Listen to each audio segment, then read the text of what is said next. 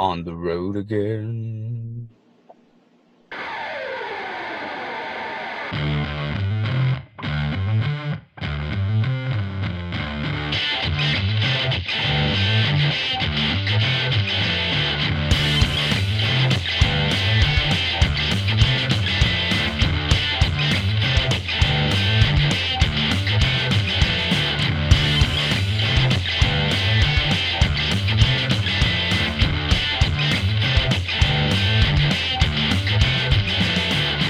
Welcome to the Dude Catholic Podcast. I'm your co-host Adrian here with the man who can ride to work in a stationary bike. I'm remote. Yeah, you is. Today we continue a series titled The Engerish is Hard with an episode titled Obstacles. That's right. Our scripture today comes from The book of Acts, chapter 1, verse 8. And you shall be my witnesses in Jerusalem and in all of Judea and Samaria and to the end of the earth. Delicious. Indeed. So let's get this podcast on the road. So, we've been pretty off lately, We've been pretty off. And that's definitely an obstacle to evangelization via the Dude Catholic Podcast, but there's no buts. That's just it. So we need to be better. There's stuff that happens all the time. And you know what? I even have a couple of backup episodes, but I don't know. I didn't want to get anything in between this series. The couple of backup episodes are with are some that are going to be released probably just back to back, just because they're timely and they have to do with politics. And I didn't want to drag Ramon into this, so I just recorded with Javier, and they're going to be coming out pretty soon because they have to do with the election and whatnot. And that's basically it for that one. But when it comes to evangelization and obstacles to that evangelization, there's a few things that this episode is going to tackle. Thing number one is shame. Thing number two is shyness, and thing number three is backlash. So those three things are going to be the main things that we're going to touch upon.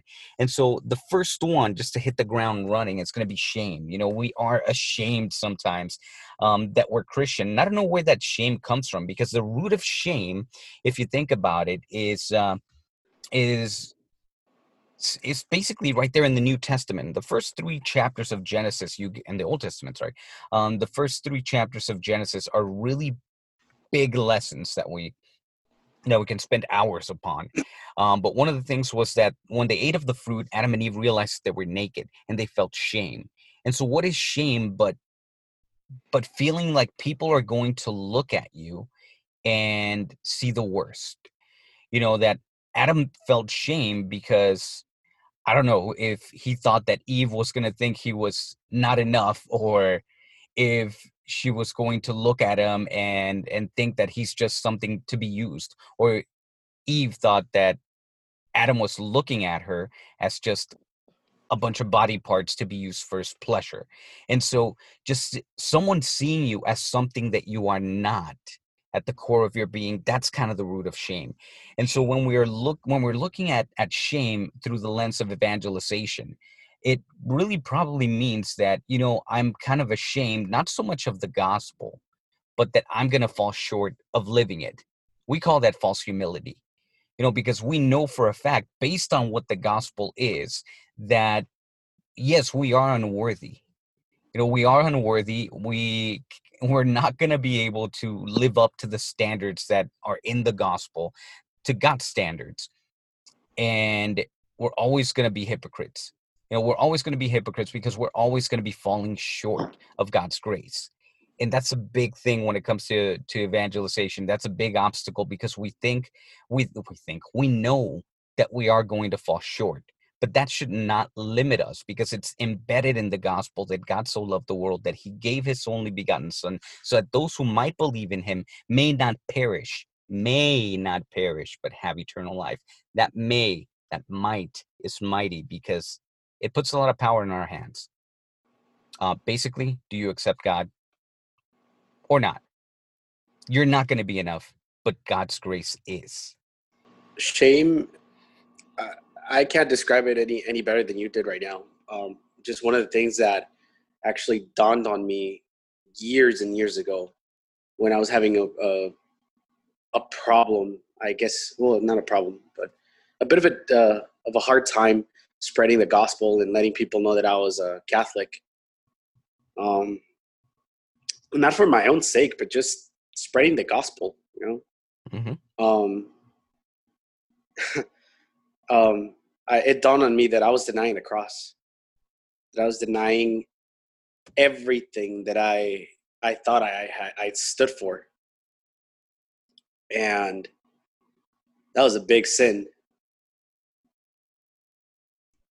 And it's crazy how a lot of people, when people tell you like, "Oh, I'm not religious, I'm spiritual," Hmm. and I've spoken to many people. I sound like Donald Trump now. Many people, many Many. souls. Let me tell you, I've spoken to many people about this, and it pretty much boils down to I don't want to shove my religion down anybody's throat, and I don't care for the reasons for not wanting to do that, but it ultimately boils down to you're ashamed of being Catholic, you're ashamed of being Christian, you're ashamed of the fact that you won't be uh, what is it that I'm trying to say here? Like that you may not be accepted for who you are, and that's a bigger sin than that's one of the biggest sins in my opinion ever. Denying the cross. Did you know that? Did you know that? Dang, that's harsh, right? I mean, that's going into the backlash. Okay. That's going into the backlash thing, right? And all of them, I mean, these three things, I mean, they're so interconnected. I don't even want to put them in segments that we have to wait and talk about, like we can definitely talk about them interchangeably, um, or at the same time, because where does that all stem from? Is it shame? Is it that I'm not going to be enough? Is it that I just don't want to, I just don't want, yeah, I'm not like that. Like, I'm not flashy or whatever, it's more like, man, I see you said it, you can't put it in better words than I did. I can't put it in better words than you did. Like, it's denying the cross. Because we can say, "Oh, I'm just shy." I'm not outgoing. I'm not that kind of person that's gonna be sharing the gospel. And like we said in the last episode, it's not that you have to go out of your way. You share the gospel where you're at. You evangelize where you're at. Because in everything you do, you can do everything like a Christian. You can do everything like a believer in Jesus Christ. You can do everything like a Roman Catholic man, because in everything that you are and everything that you do, he does it. You do everything like a man because you are a man, and that's it. And regardless of how you do it, unless you're really going out of your way to do things not like a man, um, you're just doing things like a man because that's who you are, because that's who God created you to be. And so God created you to be a single man, a husband, a father, whatever he created you to be, whatever you are, in the words of Abraham Lincoln, be a good one. And how are you a good one? By being like Christ in everything that you do. And so this whole sharing the gospel, the obstacles to sharing the gospel are mainly one. There's only one detractor, and that's me. That's you. You are your biggest detractor. And so shame, not being outgoing, forget that mess. If we don't share the gospel, if we don't evangelize where we are with what we have in our circumstances, then we are denying the cross and being ashamed that we're not going to rise up to the standards of the gospel. That's an excuse. Saying, "Oh, I'm too shy," that's an excuse. Being afraid that someone's going to talk ill of you because you are a Catholic man, that's garbage. Everything just comes back to me. It comes back to me whether I'm ashamed, whether I am shy, or whether I'm afraid that someone's going to talk back or talk smack about me. And I don't know. I don't know if someone found out that I did this podcast, and I think I might have shared this some time ago, that when I was working for the fruit company, um, one person, whenever, just without even without even being prompted or without being the right timing for someone to put me on blast for being a Christian. They just said over the intercom like, oh no, Adrian is this good this good Christian boy, so he's not gonna like partake in this conversation or whatever. I can't even remember the thing, but it was done in such a way that you knew they were like mocking or trying to put me on blast because of my label as a Christian, as a Catholic, that I was going to be against something. And that's one of the things that people are afraid of. And you know what you have to do? Most of the times, you do nothing and you let people look and sound like bigoted idiots. Because when they say that you are the bigot, that's actually something that's within them. And I've said this before, like we have a unique ability to project onto others our inequities.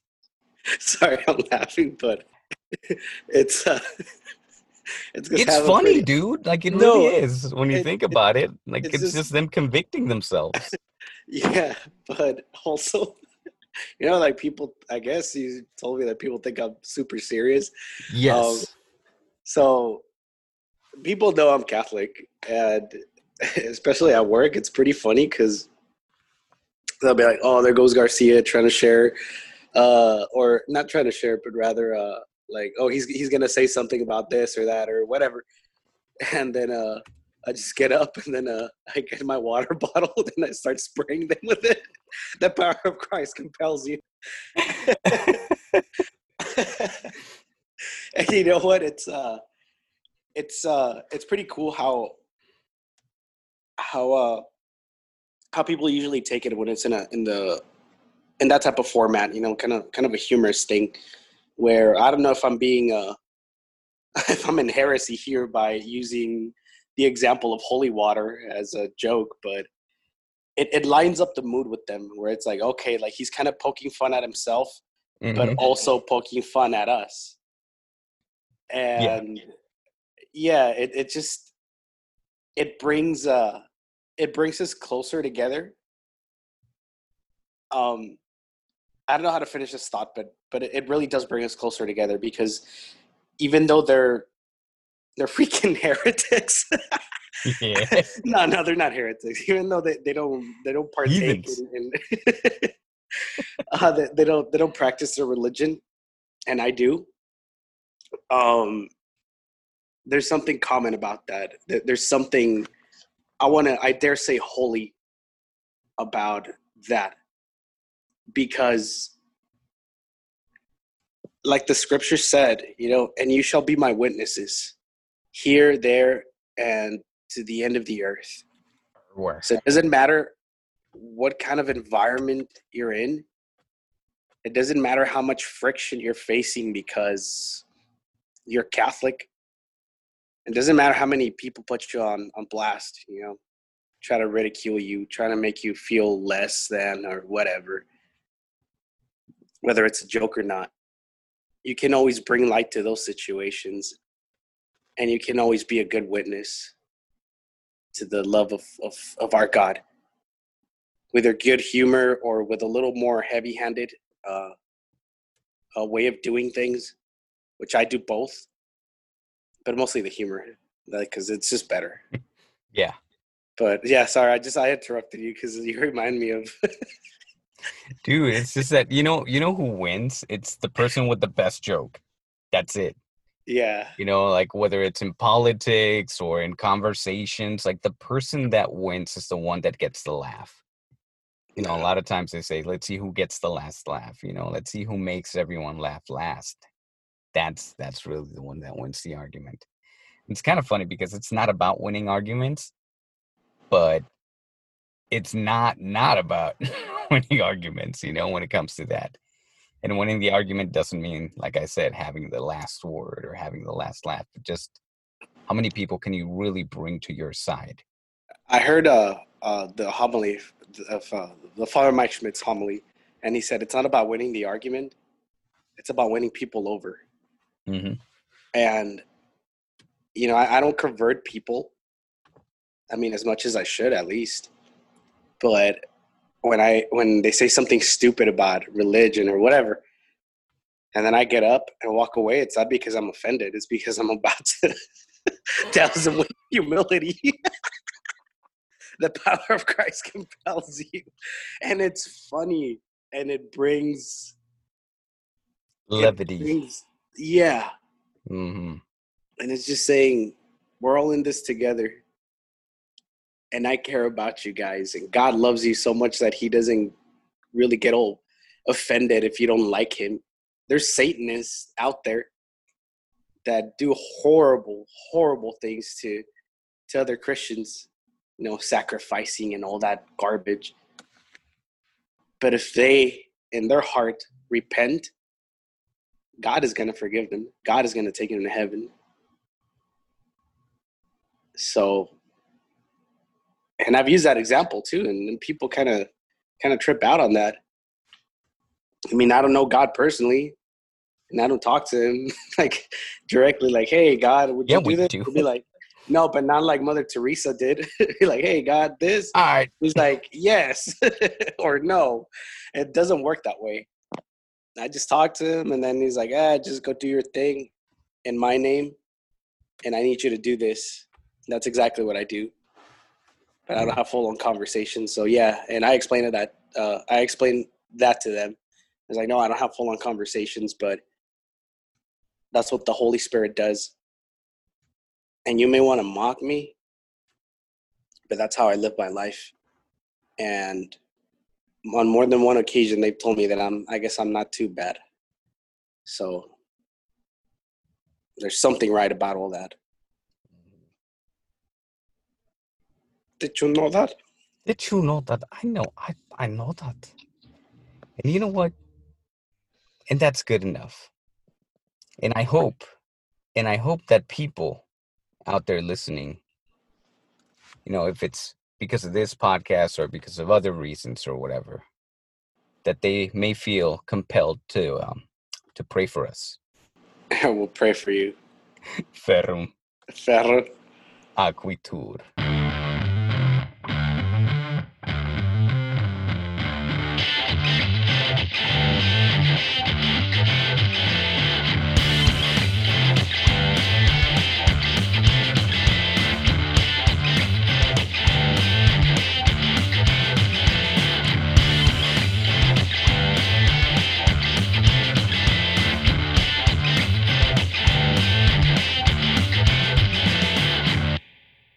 It's a little short, but you know what? I think it's all right. That and I only have 4% battery. So it's going to shut down. It already told me, like, hey, hurry up.